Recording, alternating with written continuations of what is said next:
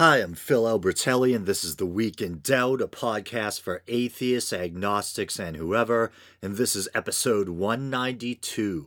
So I wanted to kick things off with some listener feedback. I received a couple of really thoughtful replies concerning my comments on capital punishment or the death penalty. To put things into context, I touched on the subject in passing during one of my long-winded digressions a couple of episodes back. In a nutshell, I basically said that the only reason why I'm really opposed to the death penalty is due to concern that the system might fail and an innocent person might be wrongly executed.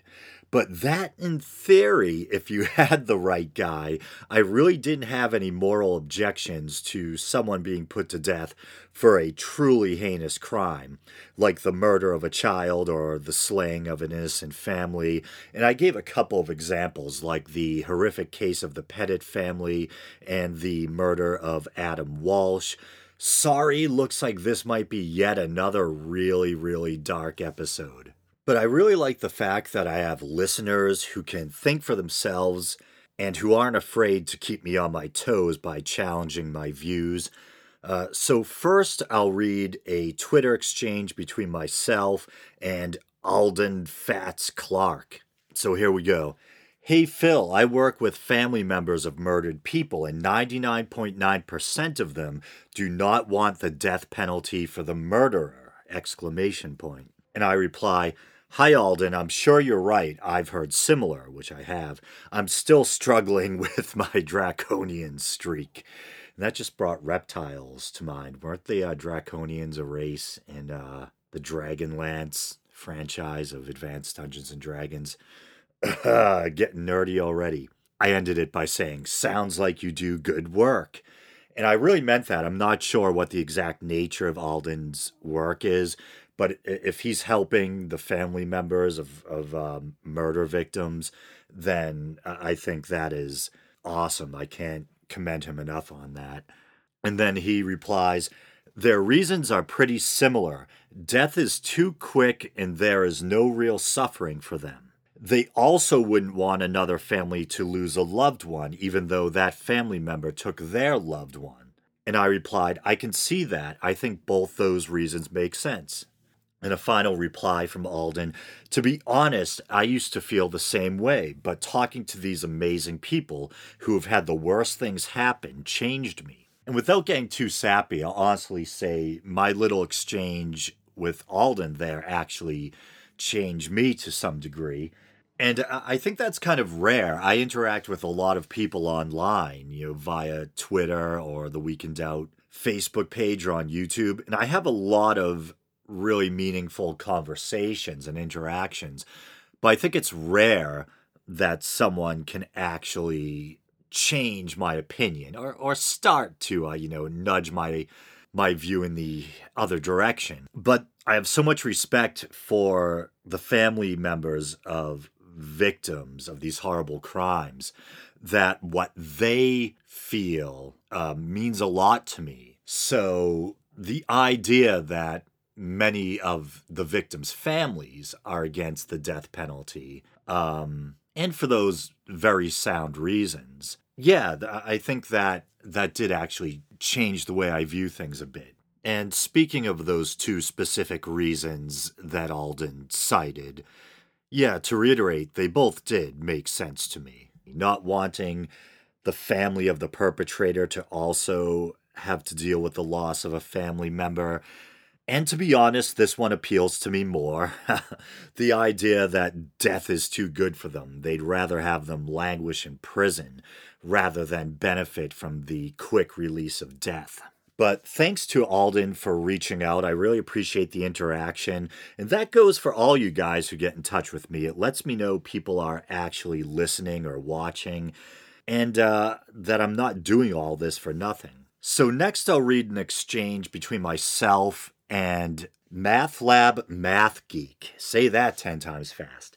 A YouTuber who I interact with regularly, and I'm trying to remember if MathLab Math Geek was the one who responded to my last response to criticism video and basically said, and I'm paraphrasing, "Don't sweat the criticism. We come here to listen to you, not your critics."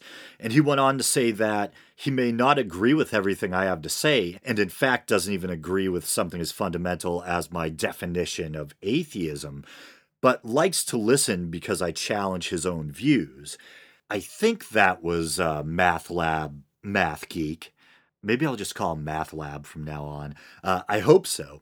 But I really appreciate that attitude. I don't always agree with other atheist podcasters or YouTubers, but there's some whose content I still enjoy nevertheless, either because I find them entertaining or, like Math Lab said, they challenge my ideas and get me thinking. Hell, I even used to listen to William Lane Craig's podcast. So here's the exchange between Math Lab, Math Geek, and myself. On the death penalty, I think you need to clarify a few things. Why are some people's murder worse than others? If you want to add a torture charge, that is fine, but now you are getting into very subjective value.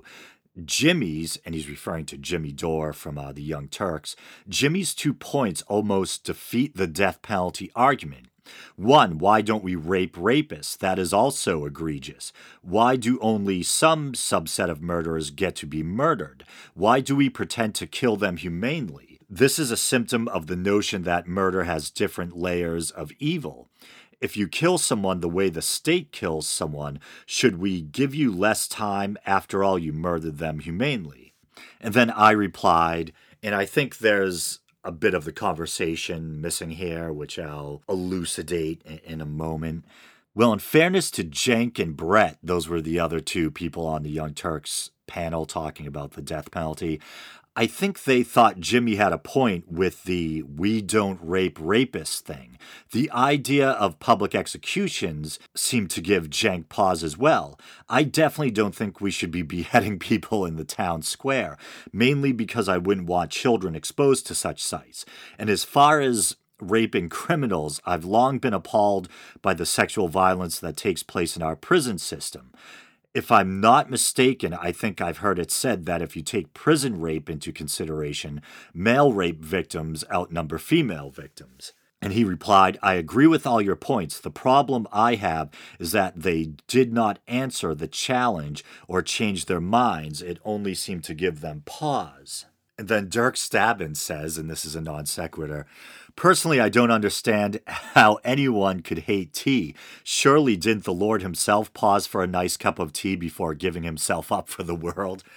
Thanks to Dirk for injecting some levity into the situation, as always. Yeah, but as I was saying, for some reason, it looks like part of our exchange is missing. So to help put things in context, I'll attempt to recall the missing part of our conversation. I think in response to Math Lab, Math Geek's comment in which he inquired why we don't rape rapists, etc., I said something half-jokingly like, I'll refrain from answering some of your questions for fear that I'll come off looking even more barbaric in your eyes. Then I think he prodded me a little bit to give a more complete answer, which I did, but I admit I probably held back a little. So I'll break down his first comment, which I just read a moment ago, and give a point-by-point reply. And before I do, I just want to say that I really admire his humanistic values, too. I sometimes describe myself as a humanist of sorts, but in comparison to people like Alden and Math Lab, I often feel like some dark-hearted ghoul.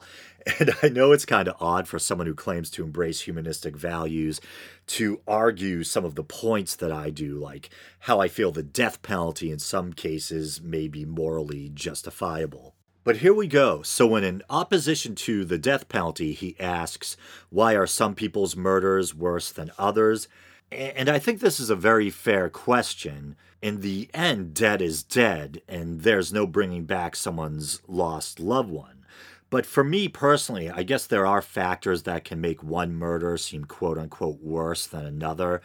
If a criminal panics during a holdup and shoots and kills someone, this is still an awful crime and the person deserves to be locked up for a long, long time. but for some reason it doesn't offend my moral sensibilities to the same degree that someone abducting, torturing, and killing someone would.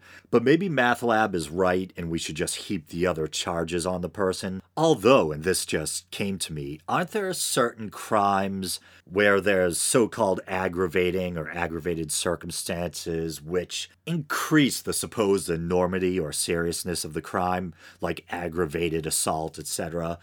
It might be hard to put my finger on it, but for some reason it makes more sense to me morally that the sadistic killer is more deserving of death than the punk who panicked or got worked up while robbing a liquor store or something. But I think MathLab is making some good points, and I'm just trying not necessarily to refute them, but address them with whatever thoughts come to my mind. Well, whatever cogent and topic appropriate thoughts come to mind. Okay, so next, and now once again here I go wading eyeballs deep down into the black abyssal waters of controversy. I'm sure I'll catch flack for something that comes out of my mouth, but hey. So why don't we rape rapists? Another cherry topic. I've spoken on the show before about how seriously I take this subject.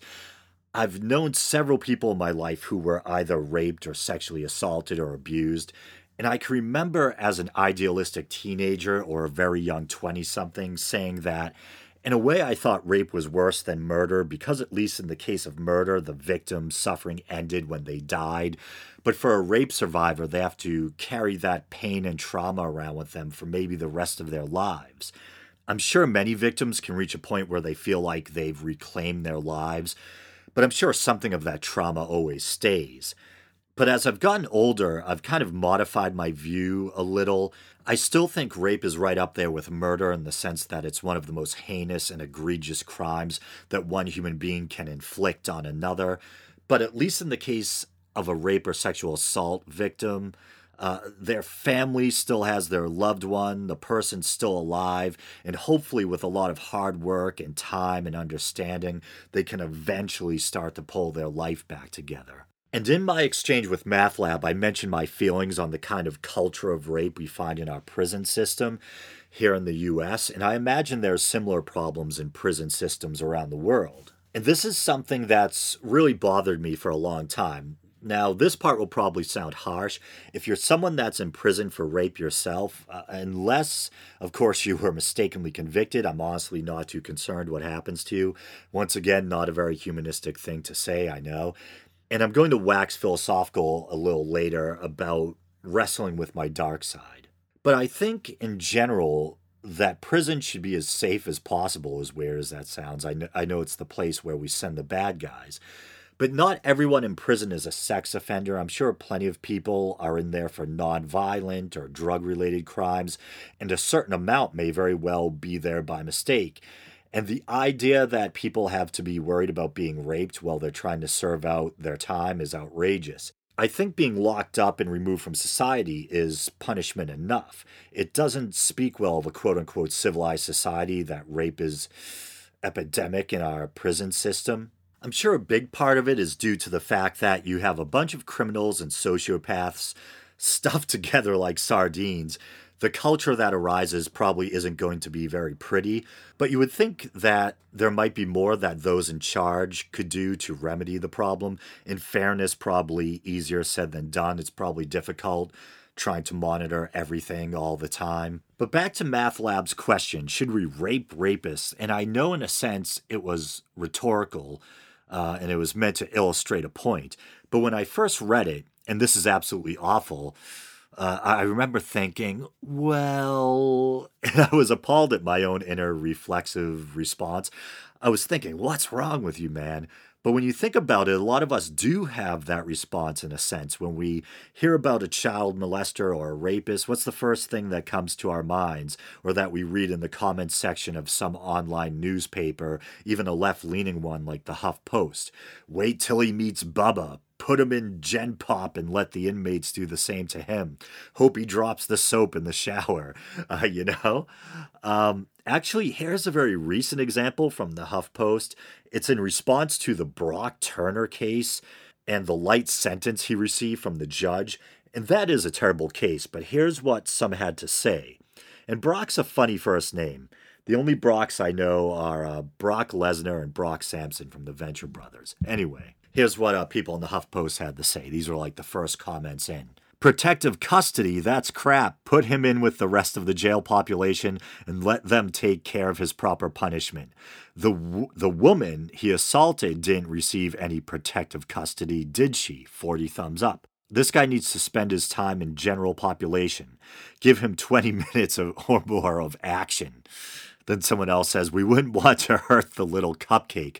Shaking my damn head. I wish he lived near me. I'd be waiting for him when he gets out, since the courts can't do their job. I'm sure I would get much more time than he ever will for giving him a thumping. Someone else says, sometimes you just long for the days when all a mob needed was a sturdy tree and a length of rope to guide it by. So many of us do have this dark impulse where we want to see people who commit morally abhorrent crimes, especially crimes involving sexual assault or abuse, to be subjected to the same treatment. We have a desire for retribution. We see it as a kind of dark attempt at balancing the scales, a kind of dark justice. And this is a part of myself I'm still wrestling with. There's a part of me that does feel that this attitude is barbaric and outdated, and that when I embrace it, I'm ignoring the quote-unquote better angels of my being. I say figuratively as an atheist. But if I move too far away from that punitive attitude, I feel like I'm not considering the victims enough, and then I feel guilty for giving a shit about what happens to some monstrous criminal. But as Alden pointed out, most of the victims' families themselves are against the death penalty, so if they don't want it, maybe we shouldn't ghoulishly promote it on their behalf. And I'm someone who spent a lot of time studying Eastern religion and philosophy, so I really get the idea of compassion and nonviolence and trying to detach yourself from your baser instincts. And yet there's still that Old West retributive side of me that hears an awful story on the news and thinks, hang him high, slather him in bacon grease and feed him to a pack of hungry wolves. But it's all kind of moot because, like I said on the last episode, I pretty much oppose the death penalty for the sheer reason that I don't think it's worth the risk of accidentally putting an innocent person to death. Yeah, so no, I don't think we should institute a policy of sentencing rapists to be raped. And I found some of the implications darkly amusing. I had this image of some blue-collar guy who works at a prison heading off to work in the morning. See you later, honey. We're going to be carrying out a sentence today. Almost forgot my Astroglide. Yeah, I know, sick stuff. And I'm usually one who speaks out against political correctness, all this kind of Orwellian newspeak about trigger warnings, etc. But I sincerely hope that my repeated mention of rape and, assault and these things, I hope that if there's anyone in my audience who's been a victim or knows a victim, that I never thought I'd say this, but that this hasn't been too triggering. But I think that actually would be a proper use of the term. I think the reason why so many people dislike that kind of politically correct newspeak is because after a while it tends to get misused, and in a way it loses its initial purpose where it was supposed to be used to help real victims. It starts becoming vogue to use them. It's like Milo Yiannopoulos is speaking, quick, I need a safe space or something like that, Oh, but I almost crawled my way out of the waters of controversy. I'm not crawling right back in again. So I was going to do some news stories, but I think I've already gone on long enough. I think this may be the first episode in the show's history where I didn't actually discuss religion. Well, maybe I did. I mentioned Buddhism in passing. I'm trying to think before I go, were there any mistakes that need to be corrected? Yes, it might have been the last episode, but when discussing the label atheist, I was talking about that argument that I've heard Hitchens and Dawkins and others make, that you don't need a word for someone who doesn't believe in the tooth fairy or leprechauns, and I use the example of jinn, which are these kind of spirits in Muslim mythology. And I think it's where genie comes from. And I think I said jinns, plural. The plural is jinn. As a mythology geek, I was appalled when I was listening back to my own podcast and noticed that. Any other mistakes? Yeah, I think I was talking about, and this sounds like this weird reverse racism thing, like a ham-handed attempt at proving you're not racist. But when I did that episode in response to the Drunken Peasants and Kraut and Tea, which I tended to side with Kraut and Tea, at one point, TJ had tried to compare Mexican immigration with Muslim immigration in Europe. And I think I was talking about my personal experience with people who happen to be Hispanic. And I jokingly said that the only negative experience I could think of was this kid named Raul who used to play soccer, and he was a massive dick. But actually, I think Raul may have been East Indian. It turns out Raul is, I don't think the two names are related, but I think there's an Indian name Raul, and there's also a Spanish name Raul. Any Raoul's out there, fill me in. But okay, so you guys know the drill. You can like the show on Facebook, follow the show on Twitter. You can subscribe to the show via iTunes and also rate it on iTunes. I think currently I still have 4.5 stars out of 5. If you do write me a review on iTunes, please send me a tweet or contact me through Facebook or even by using theweekindoubt@gmail.com. Shoot me an email to let me know so I can thank you on the show. If you want to support the show monetarily, you can use the PayPal widget at the bottom of the Podbean page. There's all that alliteration. Or, more preferably, I think, you can go to patreon.com/theweekindoubt and help the show out by donating as little as 99 cents a month and stopping anytime you want. As I said, I think last week, we've reached the point where you guys pretty much cover the cost of hosting the feed for this show. I pay about $19 to Podbean just to host the feed. And I have 8 patrons, so 8 of you guys out there are helping me out. And I get just about that same amount from you guys every month. So I really appreciate that. It's really a good feeling to know that you guys care enough about the show that, you know, in a way you're chipping in. And I no longer have to worry about the Podbean cost every month. So I guess anything I make beyond that will maybe just be you guys kind of thanking me or encouraging me, for doing what I do. And, if I make enough, I'll probably start sinking it back into the show. Better recording equipment, better software, stuff like that. And if this ever becomes a full-time job, which would be awesome, and I could stop swinging a hammer with my brother, and why am I still letting that design degree go to waste? But I would love to do this full-time. That would be amazing. I'd probably branch out in a lot of ways if this was my full-time job. I'd probably do more stuff on YouTube. I'd have more time so I could greatly increase the quality of both the audio and the video versions. But enough of that. Thanks, guys, and until next week.